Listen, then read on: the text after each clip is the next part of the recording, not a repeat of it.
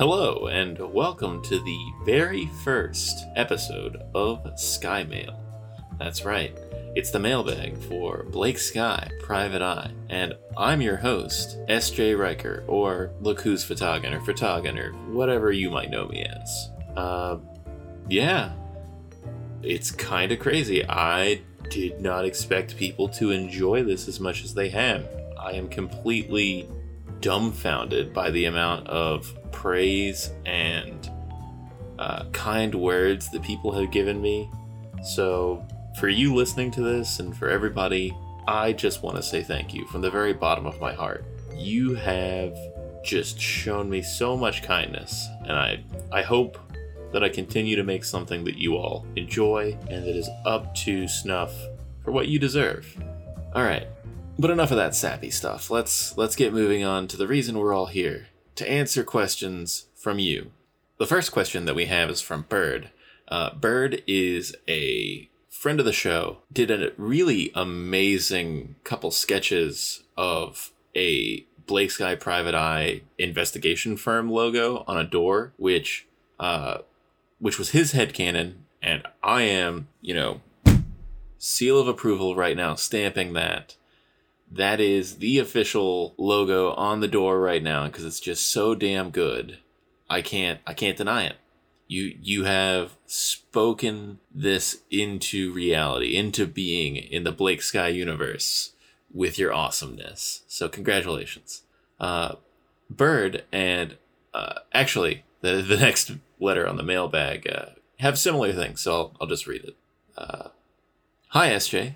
Do you have any specific inspiration for the world of Blake Sky? And then the next one, Lewicki Lyle Smith says similar. From what other works do you draw inspiration for Blake Sky?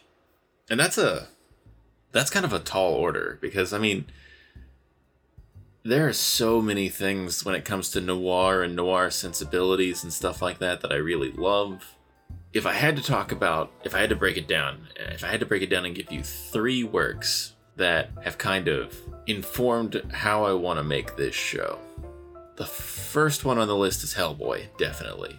Hellboy, and I do not say this lightly, is the reason that I strive to be creative at all. I read Hellboy, the graphic novels, while I was in high school, and I have literally never been the same since. If you haven't read it, if you've only watched the movies, the first two movies are good. The third movie is but the graphic novels are just this perfect combination of this pulp sensibility mixed with like a grander mythos of mythology and cosmic horror and history, and it just works. It's so lovingly crafted and put together. Mike Mignola did an amazing job.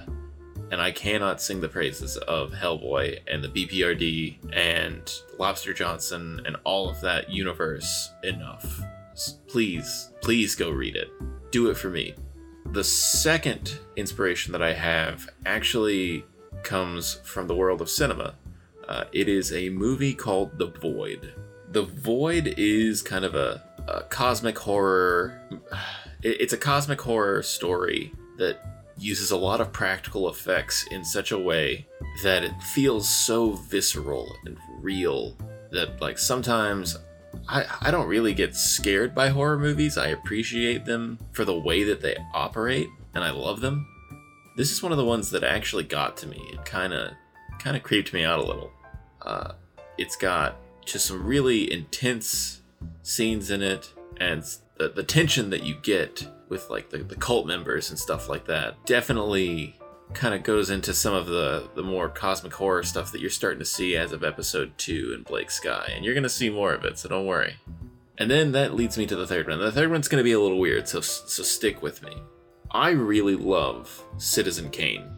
I think Citizen Kane is a very interesting movie that has a lot of the same sensibilities as noir, because noir to me is about, well, okay. There are a lot of things that noir does really well. Noir is this amazing story of people in a world that they can't beat. No happiness is lasting, so you have to enjoy what you can while you can. You have to make the best of the world, knowing that it's going to keep growing and it's eventually going to overpower you. And it's dark and it's grim, but at the same time, those little bubbles of happiness in this turbulent sea can be so cathartic. And that kind of human element is what I love. And Citizen Kane has sort of the same sensibility to it. It starts with the whole MacGuffin of, his last words. Why did he say this? And you go through an investigation, but the investigation isn't a whodunit of, a murder.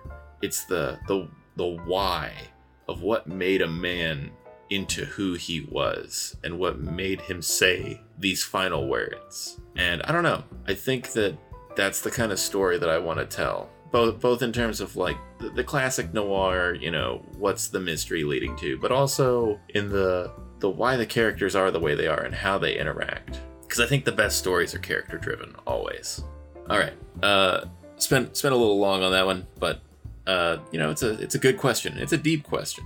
That leads me to the third part of this, which is mysteries for Blake to solve. And Lewicki Lyle Smith had a question. Who is cutting off the tails of the local cats? And I hope nobody. Neither I nor Blake Sky stand for animal cruelty in any way, shape, or form. So hopefully nobody is. And if somebody is, then they're going to get, a flatfoot knocking on their door and teaching them a lesson. All right, moving along. The next question comes from, again, another friend of the show, Mary. Mary is creating an amazing podcast over at Flying in the Face of Fate. It is actually, and this may sound like me just blowing smoke, but it's not. Flying in the Face of Fate is literally the reason that Blake Sky Private Eye exists. I was listening to what they were doing over there, and I thought, wow, this is amazing. This is the kind of thing that I want to do. I should be doing this. I should be telling stories that are this good. Because the world needs stories that are this good. Hopefully I'm doing an okay job. That sounded kind of arrogant, and I don't mean to. But anyway, definitely go check out Flying in the Face of Fate. Cannot recommend it enough. Mary's question is, if you had to cast the characters of Blake Sky Private Eye in a stereotypical high school movie, what cliches would they be? Man.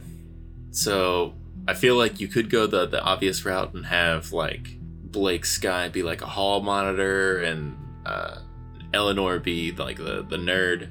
I don't think Blake Sky would be a narc though. Like not like a narc. He wouldn't be a hall monitor. I think that Blake Sky would probably be the kid that doesn't really fit into any one clique, that he's friends with a broad range of people, but he doesn't really fit in anywhere. Eleanor, I do kind of see as that stereotypical, bookworm, probably works in the library during a free period and does academic decathlon. Gordon's probably like a theater kid or a band kid. Mickey O'Shea is definitely in detention, probably smoking behind the school during like shop class or something like that. August Howard is a bastard, but if I had to go with a high school cliche for him, I'd say he's probably one of the kids that, is in like student government or something like that, has a lot of extracurriculars and like looks good on paper, but is a garbage person. Oh man, and who else? Daphne Howard. Daphne Howard I see is probably like the cheerleader that's dating August Howard and like is friends with a broader group of people, but still definitely has like her cheerleader friends that, kind of dictate where she goes and stuff like that. So kind of bound by social strata. All right, I think that answers everything. And then the mystery for Blake Sky to solve on that one is, what shoe size am I? And I gotta say, I think that's a mystery for you to solve rather than Blake Sky. I mean, I feel like you could just take off a shoe and look at it, unless you don't wear shoes because you don't know what size to. In which case, I forget what the device is called. First person to @ me on Twitter, Blake Sky PI, and tell me what that device in every shoe store is that you put your foot in. First person to tweet that at me, I will give a shout out in the next mailbag. And I don't know, do something cool, or that I think is cool. You'll probably think it's lame, but yeah, I mean, if you're really dedicated, I guess Blake Sky could show up with one of those and like charge you for it. I don't know why, though. Okay, and the final question that we have is not actually for me, so I guess I'm done. It is for Blake Sky himself. Just a little context for this bit. A while back, I was really dumb, and I did a like this tweet, and I will make your Noir Sona. And I ended up having to do 85 Noir Sonas in 2 days. It was a little creatively taxing, but it was pretty cool. And I don't want to toot my own horn, but I did come up with 85 discrete Noir Sonas with no immediate repeats. There are some elements that may have been reused, but I tried to do my due diligence. Anyway, that's a tangent. This is actually Bird's Noir Sona Eldrick with a message for Blake Sky. So, Blake, do you wanna take this one? Yeah, sure. I can take care of this one. Alright, so looks like I've got a message from my friend Eldrick. Hey Blake, it's Eld. You know, from the station. We've been getting calls late at night about some unsavory goings on at the park across the dock. Late at night. If you hear something more, shoot me a note. There's a cup of joe and pancake breakfast at the Night Owl in it for you. For those of you that don't know, Eld is actually a local radio personality. Something of a celebrity around these parts. Good folk. Well, I haven't heard anything yet, but if I find anything out, I'll let you know. If you could just let people know to steer clear of the park, I'll see what I can do. I've been a little busy as of late. All right, well, thanks for that, Blake. Glad to see that people in the city are doing their part to make it a better place, at least some of them. I think that about does it for the mailbag, but if you have a question, I have a form in a pinned tweet on Blake Sky PI on Twitter. You can go there, submit your question, and I'll answer it during the next mailbag. I should probably say when the next mailbag is. The mailbags are going to be the second Sunday of every month. So, second Sunday of every month will be mailbag, will be Sky Mail, and then the last Sunday of every month will be a normal episode. Alright, well I think that about does it, but I just want to impress upon everybody again how much it means to me that all of you are listening to this. I love telling stories. I want to tell stories that I feel like deserve to be told too. No, it's no secret that noir and cosmic horror, while they can be amazing, have had kind of a dubious history when it comes to depiction and representation of marginalized people. Women, people of color, the transgender community either don't have representation in noir and cosmic horror stories, or, even worse, the representation that they have does them a great injustice.